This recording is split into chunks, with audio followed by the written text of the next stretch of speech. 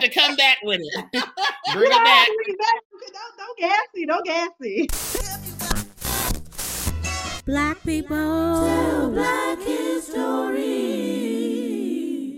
Welcome to another episode of Black People Telling Black History on Hood Rap to Head Rap. We have a extremely special guest with us today who is going to essentially be giving us a little bit of a teach-in. So it's a really special episode about all things Black music, particularly techno and house, and really relocating those origins and giving us the whole rundown with Deborah. So Deborah, can you tell us a little bit more about yourself? Yes. So first and foremost, I want to say thank you all for having me. And I want to preface by saying, because I don't want the old heads coming for me. I don't want the Chicago heads coming for me. I don't want the Detroit heads or the New York heads coming for me. Everybody, because I'm gonna tell y'all something. Y'all don't understand. If you say one thing wrong, they're like, "Oh, you said that." I don't need that smoke. We just got a retrograde, so I'm just gonna go ahead and say it.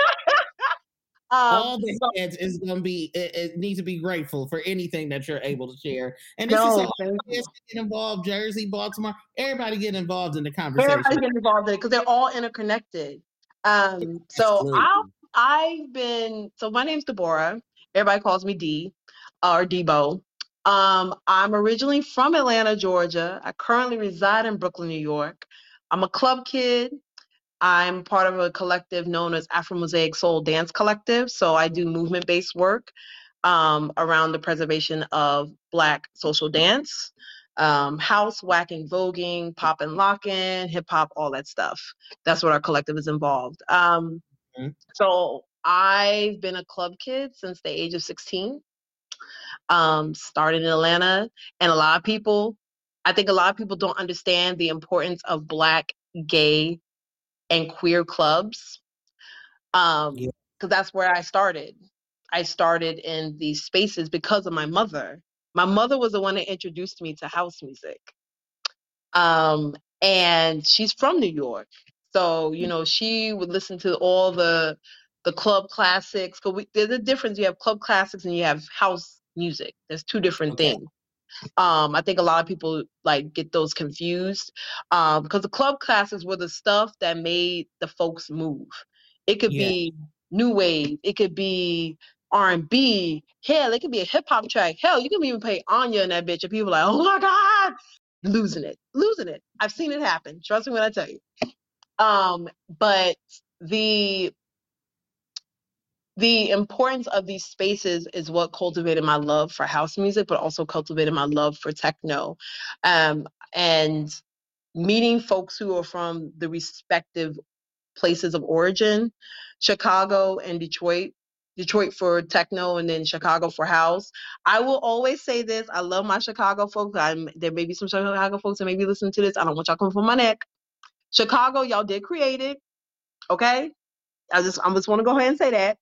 I just want to go ahead and say that because I don't want no smoke. But New York took it to a different level.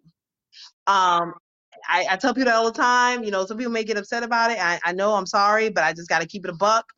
But the origins, I'm going to speak about techno first, because I feel like for me, that's still something that I'm loving more and more. I love house. That is what I grew up listening to.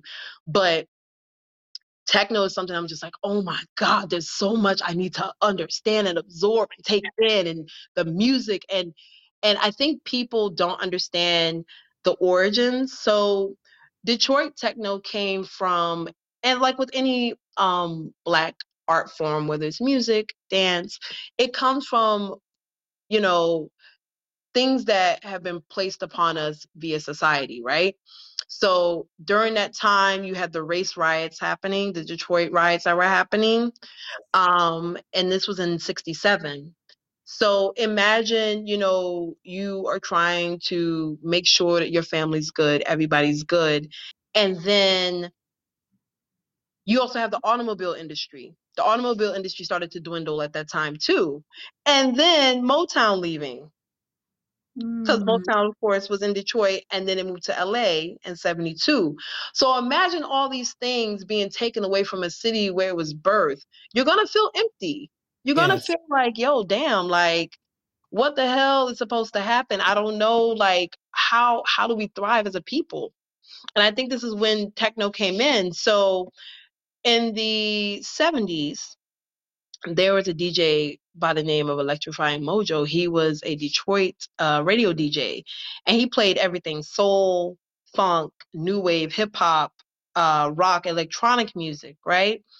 And during that time, there was also an interest in hearing synth pop, hearing stuff like Kraftwerk, experimenting with different sounds, right?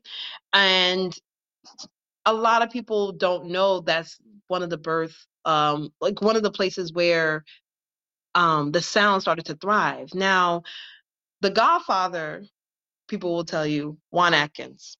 Yes. I was thankful enough to meet Juan Atkins during the Tribeca Film Festival. I would tell people there's a documentary called God Give Them Drum Machines. I loved it. I met several of the folks who were involved in the documentary, and they just talk about the importance of Juan Atkins and the Belleville Three.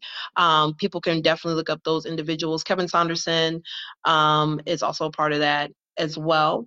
And they were based outside of Detroit. So it was Juan and it was Kevin Saunderson, and I'll leave it at that. But those were the three that cultivated the sound. Okay. Kraftwerk played a huge role in the development of this sound. And as stated, everybody's anecdote is different. I'm going to say that everybody's anecdote is different. Everybody's narrative is different, and I don't want nobody coming for my neck. So I'm going, I've been researching, and also, like I said, I know a lot of folks who are involved in, all the movements that deal with Black music, primarily electronic. So, hearing their stories and what they've told me and how they all match up. So that's where I'm coming from. Now, one of the first records, Juan Atkins and Richard Davis, Alleys of Your Mind. And this came out in 81. And this is actually, for many folks, hailed as the first techno track. Now the prototype that set Detroit techno apart from everything else is on the other side, which, if you know anything about records, Ebony, B-side. Yeah. And it's called Cosmic Rain Dance. This is the prototype to Detroit techno. Okay. I'm going to mention some other folks. Greg Broussard, who's also known as the Egyptian Lover, had another amazing album that shaped the sound of Detroit techno. I'm also going to talk about the Music Institute, because this was a space that Black folks created, because also, like I said, this is in the 80s at this point. And, with everything with HIV, AIDS impacting Black queer folks specifically, and us being ostracized from society, we didn't really have a lot of spaces to go to. So the Music Institute played everything. If you couldn't get to Detroit, if you were in Detroit and you couldn't get the sound of house like you wanted out of Chicago or New York, you go to the Music Institute. But this also gave opportunity for young folks to play their sound. Hip hop was coming up at that time, and then ghetto tech. I love me some ghetto tech. Love me some ghetto tech. Yes, ghetto tech is my thing. Love me some ghetto tech. How do you distinguish ghetto tech from house and techno? So ghetto tech to me is like, I call it like, to me, it's like the booty music. It's like, like in the South, we had like Kilo and like Raheem the Dream. Mm-hmm. It's like that type of music, but with like an 808 beat. Yeah. So, and that was what the young folks were into. And then you have, Detroit techno, they fused a lot of electro sounds, synths, things like that to create it. But, that soul of Detroit. Whereas house, I tell people house is disco's revenge. I always say that, disco's revenge. What do you mean by that? So disco in itself, we as Black folk created that too. It was the glitz, it was the glam, it was the vocals, it had all of these things, right? But then I don't know if you all remember, when was that? Who was that guy? I believe he was in Chicago. It was a white guy, and he went into a stadium and burned all these disco records. It was like the death of disco. I can't remember the year. Oh my God, it's not even coming to me. It was in the 70s, I believe. I think it was like late 70s. Mm-hmm. When Chicago was cultivating its sound of house, Chicago had this space called the Warehouse. Okay. And this was on the South Side. Mm-hmm. And the South Side of Chicago, as anybody know, predominantly, if not all Black. So this was a queer space, by the way. And Frankie Knuckles, who's originally from New York, got asked by, what's his name? Richard. Oh my God, I can't remember the guy's name. It's coming to me. I think it's Richard. What's his name? Oh my gosh, it's escaping me right now. Because Richard Long did the sound system for the Garage. But it was another gentleman who told Frankie to come to Chicago to play, because he was based in New York. But it was him and Larry Levan who was the main DJ at the Paradise Garage, which I'll get to in a minute, in New York. But Frankie and Larry Levan were actually friends. Yep. And they were playing house, but it was their different sounds of house. So R&B and disco were mostly played at the Warehouse. So how house music came about, and there's a whole, but like I said, there's a whole bunch of things about this. And Chicago heads, they will fight you to this day about this. There would be places like, oh, where you go to hear that music? Oh, the house or whatever. This is how they play the house music or whatever. It's a house, and they would have signs and stuff up, and that's how the name caught on. Robert Williams is his name. Robert Williams is under direction who started the Warehouse. Now, the space for the Warehouse was mostly Black gay men. Okay. And also at that time, they started raising the prices for people to get in, because I think it was like less than like $5 to get in at the time. And you would just hear everything. You would hear all of the good disco, R&B. Hell, sometimes you would hear like church songs, like spiritual. These things that were played. And when the prices started going up, because also you got to think about accessibility. Like, as Black queer folk, we don't have a lot of spaces that are available to us. And also at the time, economically, we may not have had the opportunity to visit these spaces. And so Frankie left. Frankie Knuckles left in 82, and he opened the Power Plant. I mean, they called it the Power Plant, and it was changed to the Powerhouse. Now, the Warehouse at that time ended up being renamed the Music Box, who was under a new DJ by the name of Ron Hardy. And Ron Hardy, like I said, is still Black queer community as well. And there were very important tracks that came out during that time. There's one called Ragtime by Ron Hardy. He edited it. And Frankie Knuckles is considered the godfather of house. Now, the king of house, they say, is Farley Jackmaster Funk. Okay. And now there's also some discrepancies as well, because I hear this all the time from Chicago heads. Some Chicago heads said house started in Chicago in early 80s. Some say mid 80s.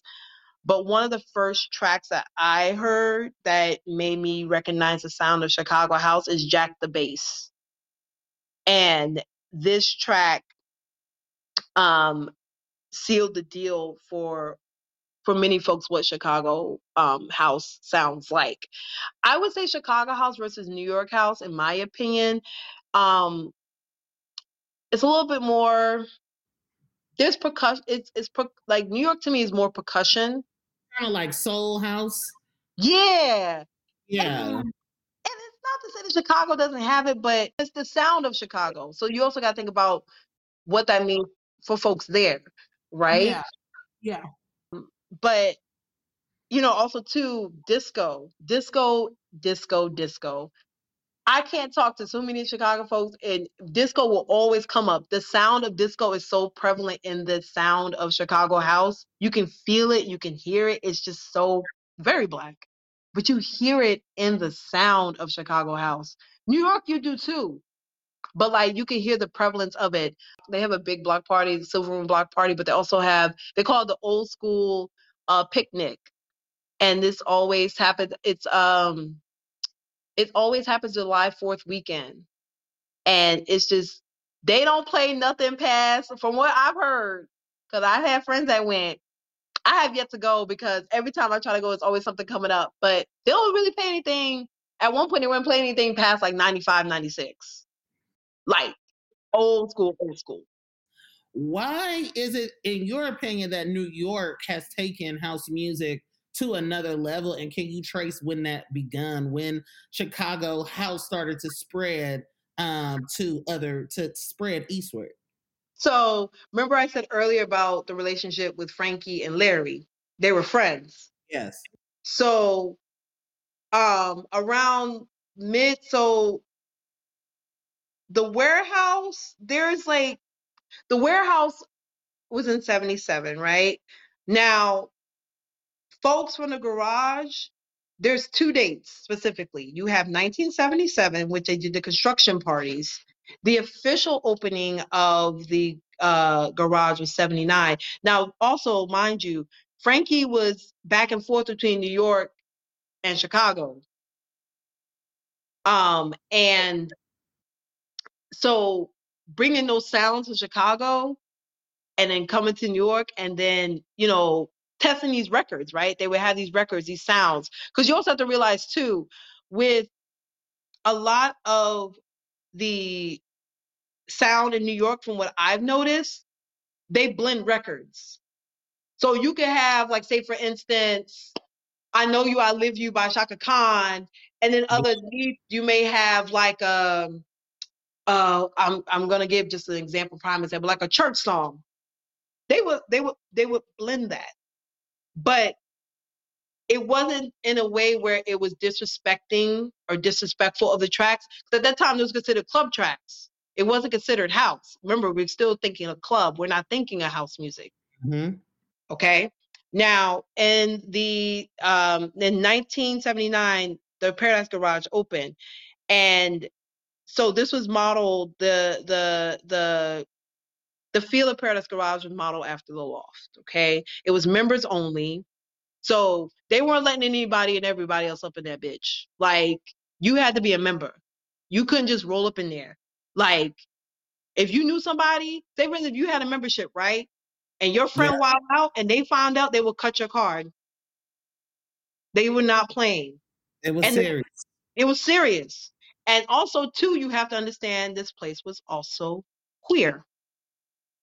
Everybody went there, of course. Mm. Like the hip hop guys would go there or whatever. But like everybody knew the garage, like, oh, that's that place. Because remember, we're still in the late 70s, early 80s. So these are still queer spaces. And so the level of gravity around security was related to that. There's going to be queer folks, trans folks there trying to keep folks safe. Is that the idea? Yes, that was the idea. And so then, now this is on 84 King Street in New York, actually. I believe it's bought out by somebody else now, but that's where the garage was. And it literally it looked like a tunnel. So from 80 to 86 King Street. So it was a huge building. It was huge, huge. And people would party literally. I remember I spoke with a good friend of mine who went to the garage. He's in his 60s now. 60s. Mm. And he used to tell me, he'd be like, yo, we would just get there and the party wasn't hitting.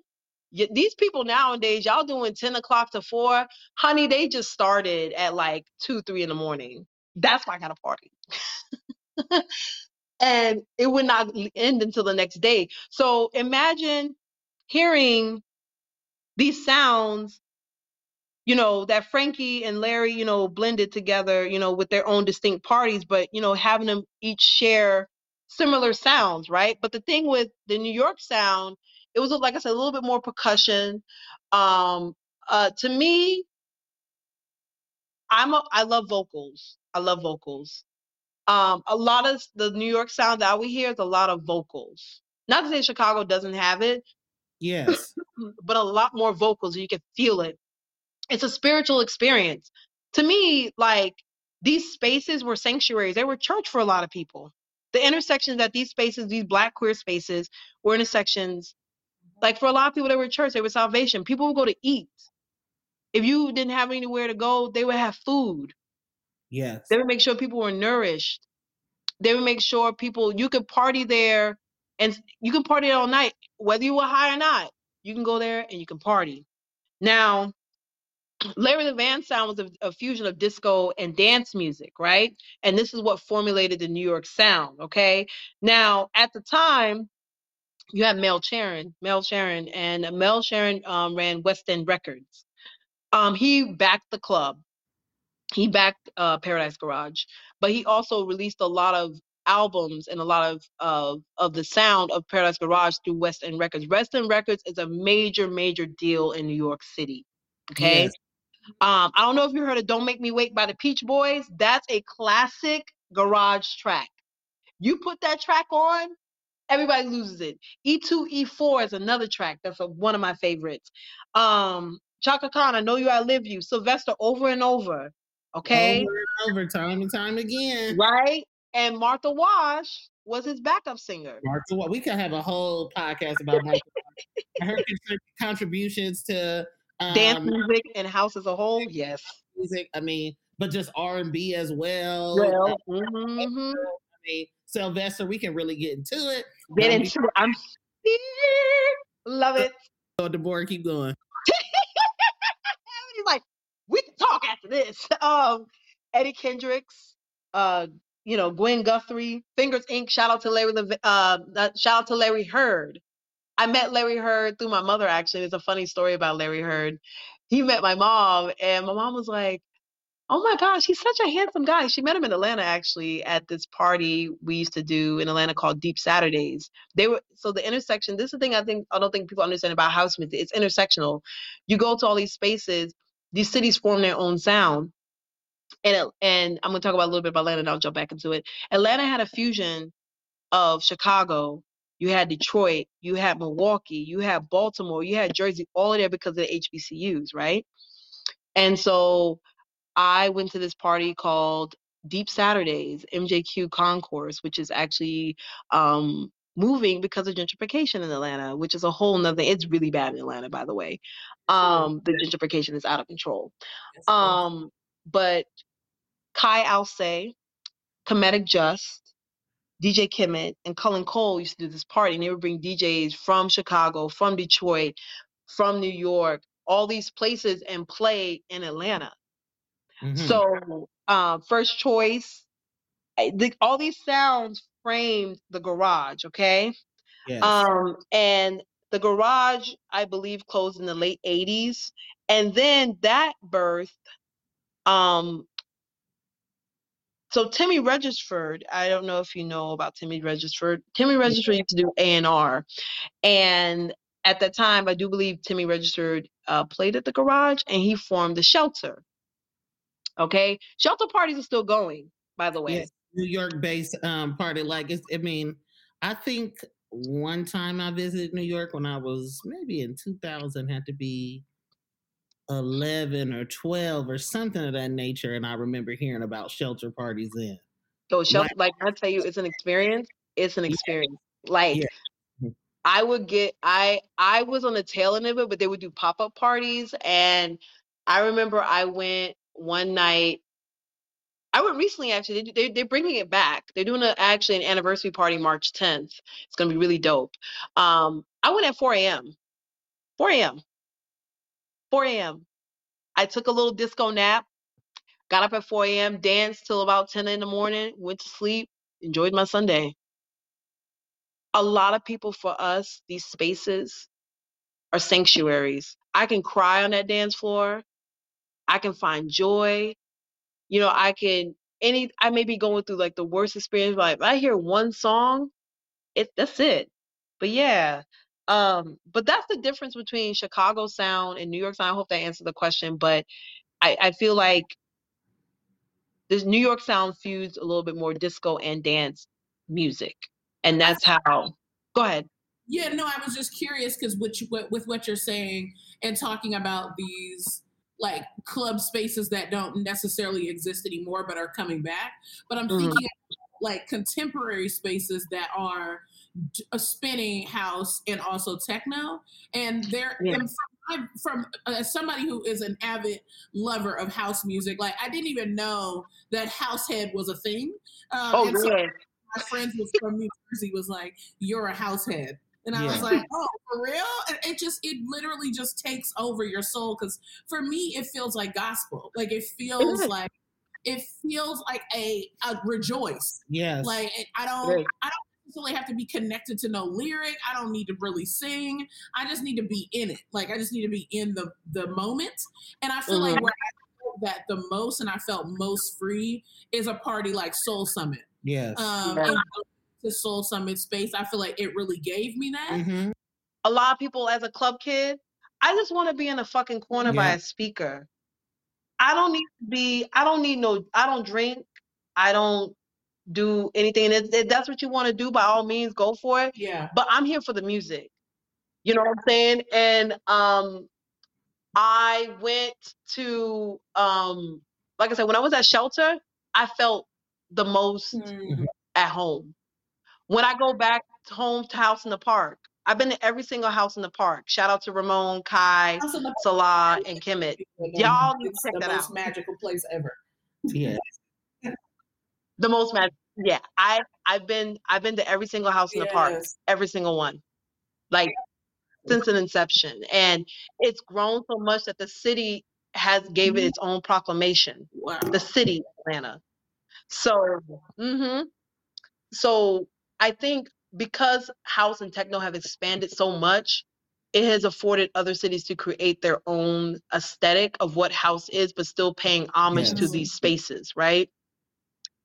And the beauty of it is that there's Black people that are running it. And I think honestly, I don't even know how. I mean, we'll talk about it, Deborah, and I'll ask you. I think that has, like Erica mentioned, that it feels like church. There's a gospel element to it, to house music, much in the same way that there's a gospel element to Sylvester's iteration of disco. And Sylvester also having grown up in the church as well, and going to the Love Center, which is in Deep East Oakland, where I'm from. Where the Hawkins Singers, that was their church. So, and Frankie Knuckles kind of conceived of gospel house music, because I think, you correct me if I'm wrong, I feel like Frankie Knuckles is kind of the first iteration of using old Christian records, mixing. Oh yeah, but you know what city that really got that on lock? Baltimore. Yeah. Baltimore. Yeah. You was on the present day more so than the past, right? Go ahead. More so in the present. What did you say? Yeah, like Baltimore. Whenever I think of Baltimore sound, I think of the church, because it's very interconnected. Some of my favorite DJs from there, you have Teddy Douglas, you have Charisma, you have DJ Spin, and they still keep the preservation of the church in their music. And I be having the Holy Ghost sometimes. I be having the Holy Ghost. I do. And I didn't grow up Christian, but I still feel my ancestors through this music. Like, to me, house music and techno are ancestral. Like, I have manifestations on the dance floor. Like, I've blacked out. Like, people have literally had to pour water on my head because I blacked out listening to a song. I don't think, and Black folks feel this music. So when we see somebody else, I'll be like, oh, they're having a Holy Ghost. They're having a moment. Let them have their moment. People have literally come towards me. I remember I went to House in the Park one year, and somebody was like, don't touch her, because she's going, because whatever energy was trying to get out, whatever spirit was in me wanted to dance, and I just lost it. I was crying. I was like doing floor work, all of that. But I'm thankful for these club spaces because I've also nurtured relationships with people, with other Black folks that I may have not even thought to nurture relationships with. I'm thankful for my collective. I'm a part of a collective known as Afro Mosaic Soul, and we are like we do the work to preserve Black social dance, primarily house, whacking, voguing. We do hip hop, we do pop, and we do locking, ancestral work. I also do Orisa dance too, because I'm a practitioner of Isheshe, Laba, which is our Nigerian, and Ifa. So, they're all interconnected. All the music, the dance is all interconnected. And when I hear techno, part of me feels excited. It feels joy. You can feel the rawness in techno. Some of my favorite artists, if y'all ever want to check them out, my good friend Ash Lauren, who's like fucking killing it right now. She's from Detroit and she's based in Atlanta. Kai Alcé, Alton Miller, DJ Minx. The list just goes on and on and on. For New York, if y'all ever want to check out stuff, there are these young cats I know, Brandon and Craig, known as Muscle Cars, and they're proteges of a good friend of mine, Ibaye, that introduced me to this person, Ibaye, Carlos Sanchez. A good friend of mine introduced me to Carlos Sanchez, who's transitioned. And Carlos Sanchez used to party at a lot of the spaces that I mentioned. The garage, and I believe Shelter, I believe, and other spaces as well. So you meet these folks in the loft, like all these places that people have been at, you know what I mean? Like they've carried it on to the next generation, and to hear, these young folks play Muscle Cars. I Am the AM is a really dope techno DJ as well. Muscle Cars plays house, but they also do club classics as well. So you hear all these things. Lovey, B-Wack, Donis is another dope DJ. They did Poppy Juice, I think, like 2 months ago, but they're from New York, but their father, the Link, is a garage. So you have all these young folks and these who are black getting the tutelage. Right? Black. These are black. That's only black. What? Yeah. Only black. You have to say that, Devoria. You have to say that. Even though people look. I have to. Look, people know, don't come to me with that house music is free and everyone. I'm like, no, do you understand why house music was created? It was created because black queer folk couldn't go into y'all spaces. And if y'all play what we play, y'all still wouldn't let us in the space. And that's why we created the fuck what we created. Quit playing in my face. Same with techno. Don't play in my face. Like, people are like, oh, we're going to kumbaya. There's no kumbaya over here. It's no kumbaya over here when it comes to house for me. Like, and I think you were gonna mention it, Erica. Like, it infuriates me when people think of this house thing as like some type of kumbaya thing. It's not. Like, this was a lot of people's salvation from home. Maybe their parents ostracized them because they were trying to understand who they were as a person. Or maybe they had to run away from a partner who was in an abusive relationship with them. And they were beating them. And they maybe ran to this club space to find salvation. And one song changed their life, which made them come every night. That changed their whole life forever. Like, for me, that's what house music did for me. Like, I was young, grew up in a conservative home. I didn't really have an outlet. But my mother was the one that introduced me to this music. And she said, go to MJQ. And I was like, Mom, I can't go. She's like, you'll be fine. I went, and I'll never forget it. It was Irv Martin Soul Drums, and it was playing. I see folks taking off their clothes. They're hanging on the rafters. They wrote, like, now mind you, of course you had your house dancers. That's a whole nother thing. So house dance, that came from like the sound of house music. There's certain like movement that you do that's a whole nother conversation in itself. You had the club kids, you had the house heads, you had the old school heads. Everybody's losing their shit. Everybody's fucking losing their shit. And I was like, I gotta be here every Saturday. Every fucking Saturday I was there. Every Saturday. from And I think 16 what's so onward. important, what you're mentioning too, is that for us Black, queer, and trans folks, with the attempts for white people to try to steal techno and to steal not real to now to some degree, which you see all these big name white DJs trying to play house and trying to steal house music. It is really a Black, religious, ecstatic, cathartic experience for us, and this is music that we have created, hands down. And I even shout out, I think one thing that is so interesting that a lot of these white techno and quote unquote techno and quote unquote house spaces have is that they are very cisgender in nature. Whereas in Baltimore and during times where I don't even think people is knowing that this is going on, you got Miss Tony, which is a big house music, Baltimore house musician from Baltimore, who was a Black trans femme. Like, so you people don't even really put two and two together how formative Black trans people have been in house and techno music. And now you have people learning more about Honey Dijon. I love Honey Dijon. Oh my Knuckles, God. but Honey Dijon, way before the Beyonce album, has been doing this music, has been in the scene for decades. Has been.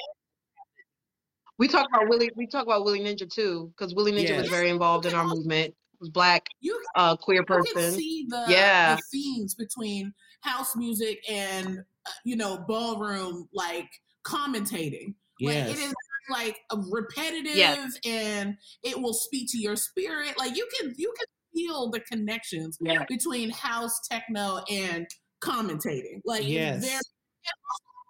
And the thing is, a lot of people don't realize a lot of these queer folks, you said they would go to these, they would go to these clubs. But also connecting it to gospel too. They would go to these, you know what I mean?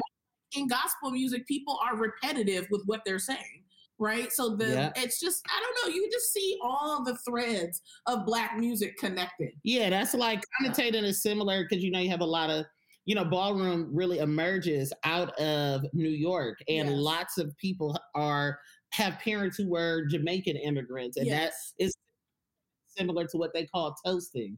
And toasting, which is what Jamaican MCs do, which the form MC really came from, and hip hop itself came from a lot of ways Jamaican people.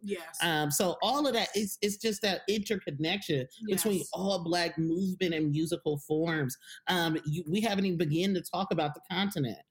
Oh, no, we haven't get. Oh my God, we got to do another part two or something. But I want to speak about techno and how it went to Europe. So, Kevin Saunderson formed Inner City, and Inner City fused Chicago sound and Detroit techno together because Paris Grey was a singer from Chicago. That was the link between Chicago and Detroit, just so you know. And the song at the time blew up. So remember I told you about the Belleville 3. So the sound caught on in the UK because it was a journalist that came from the UK and heard about the sound. Detroit came over, and then the sound went to Europe and blew up. Berlin primarily. They have a whole institute in Berlin that's like just for Detroit techno. And like it's so mind-boggling the importance of like how Black music has transcended like outside of America. But as you were telling me, Erica, earlier about like why people don't think techno is Black, and I think it has a lot to do with the instruments that are used, my honest opinion. Because with Black folks, a lot of the instruments we use are percussions. We use drums, we use our feet, we use our vocals. And, techno, like I said, like when this sound was created, we use synthesizers, things that were like created by man. And it's not to say that Black folks didn't do that, right? But a lot of the stuff that brought in, from a capitalistic perspective were from white people. So you have these synthesizers, you have all these other things, right? And so when it went to Europe, they kind of diluted the sound. Not kind of, they did that shit. They diluted the fuck out of it. And so when I hear techno, because I used to think, I don't listen to no techno, what the fuck? I don't listen to that shit trash. Then I met folks from Detroit, and they put me onto the real techno. I was like, this is shit I heard. And I was like, this is techno. It's a whole different sound. whole different sound. I'll add to But yeah, the thing about instrumentation really quickly is that a lot of people get it fucked up too, is because they didn't listen to funk music. The people like Benny exactly. Worrell or Junie Morrison from the Ohio Players, they're Ohio revolutionizing the Players. Oh move. my They're God. revolutionizing synthesizers in ways that are unseen. Even before that, even some smaller artists. I think his name is George Smallwood. Like, there's another artist, a few different artists and groups out of Ohio. Which was just one person. He had one album that was put out, re-released, called "You Can Fly on My Aeroplane." Like all Wow. artists Yes. Oh my using God. even Stevie Wonder was using synth. Stevie Wonder, yes. We also got to give shout out to Salsa Soul, Philadelphia Soul.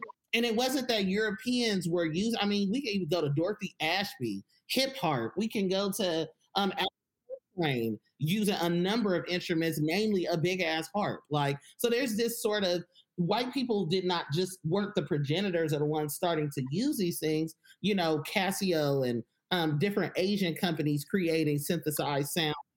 Like, I think white people get a lot of credit, you know, like you said, Deborah, from the way that they've been able to profit from and capitalize off of the creation even of these instruments, because they got the instruments, but they can't make the sounds without us.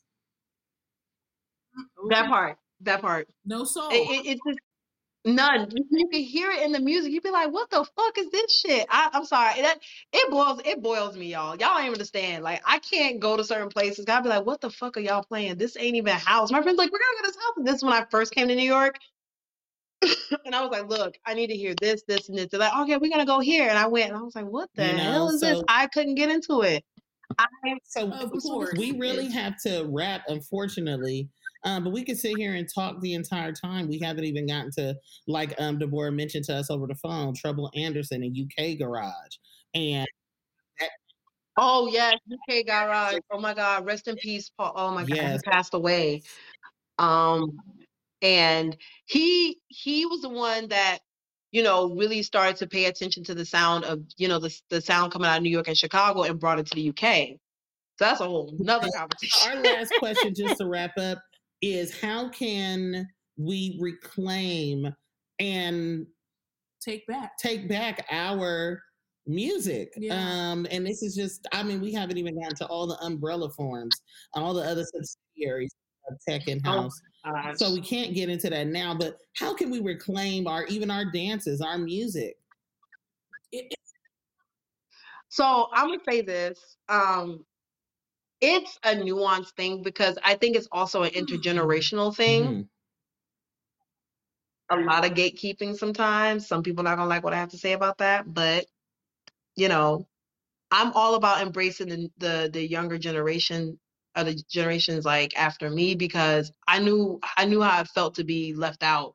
You know, and I love Black folks, but a lot of times, especially sometimes, the younger folks sometimes don't want to listen, do their own thing, and then the older folks are like, "Nah, we ain't fucking with them," right?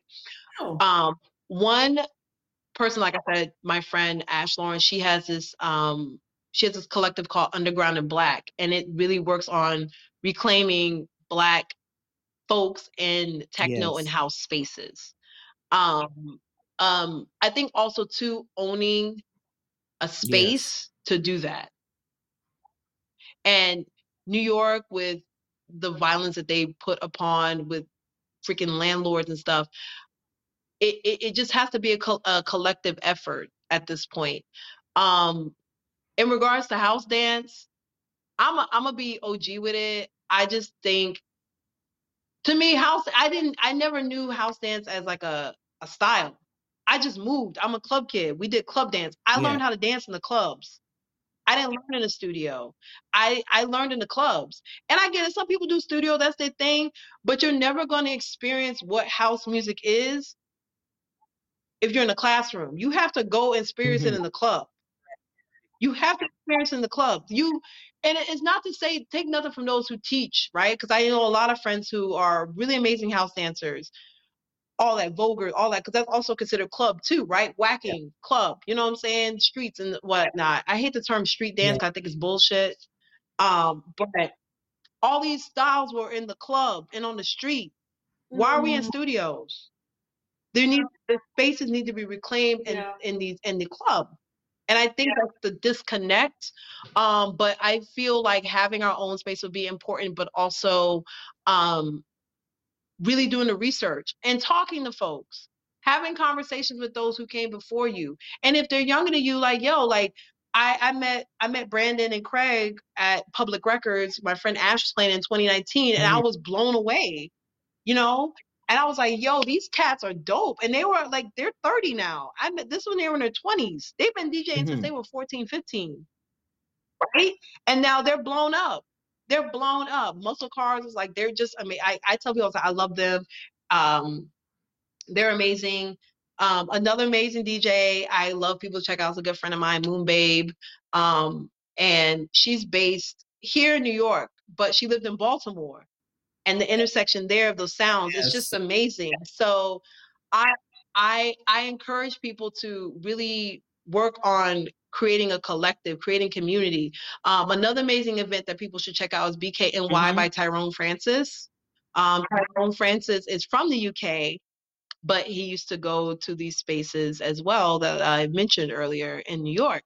So, and he's doing a party in March. So March is gonna be a poppin' month. And we're gonna be having a baby. Yeah. And I would be remiss not to mention DJ Byrell the Great. So throwing by. Part 2. Byrell. Oh my God. As well as the intersection between ballroom and house music and techno. So part 2. A part 2 with Deborah. Deborah, to end, where can people find you and support your work? Okay, so I am on IG. I go by Debo, DEEEEBO_X. I'm also, like I said, part of Afro Mosaic Soul. You can look us up on IG as well. The beautiful part about this work too, dealing with house and club and techno, is that it's spiritual for me. That's how I got into the tradition, was through the music. There's a DJ by the name of Oshunlade, who's a good friend of mine, and they're Lukumi, but I'm in Isheshe. But because of their sound, it was transcendent for me. It helped me on my spiritual journey. So a lot of the work that I do now are for Black, queer, trans, and gender nonconforming folk through divination and spiritual work. So this music transcends outside the club. It's helped me spiritually, and it's helped me build collective and help assist folks on their journey. So I tell people all the time, music is powerful. It's very powerful. Yes. But yeah, and the moniker that I go by is D Spark Tarot, DEESPARKTAROT. That's the moniker that I use, but everybody knows me as D. But yeah, a lot of the work that I do. And I meet folks from the community at the club. It's always funny. I'll be dancing like, hey, how you doing? So y'all might find D somewhere out there while on the dance floor. I know that we will. Thank you so much, Deborah. We will have all this information in the description of this episode where you can keep up with Deborah, get you a divination, get connected spiritually, get connected to a house or a movement, community. And, you know, we are going to end it here, but this is not the end of this conversation. Let's keep this conversation going and preserving our Black music. Thank you so much for helping us do that here, Deborah. Oh, no, thank y'all so much. Like I said, shout out to the OGs of this. I don't want no smoke. I just want to shout out because I don't want no smoke. But, you know, I just try to tell them the best way that I could. Don't come to me. I love y'all. Okay, bye. See you later. Thank you. Thank you. All right.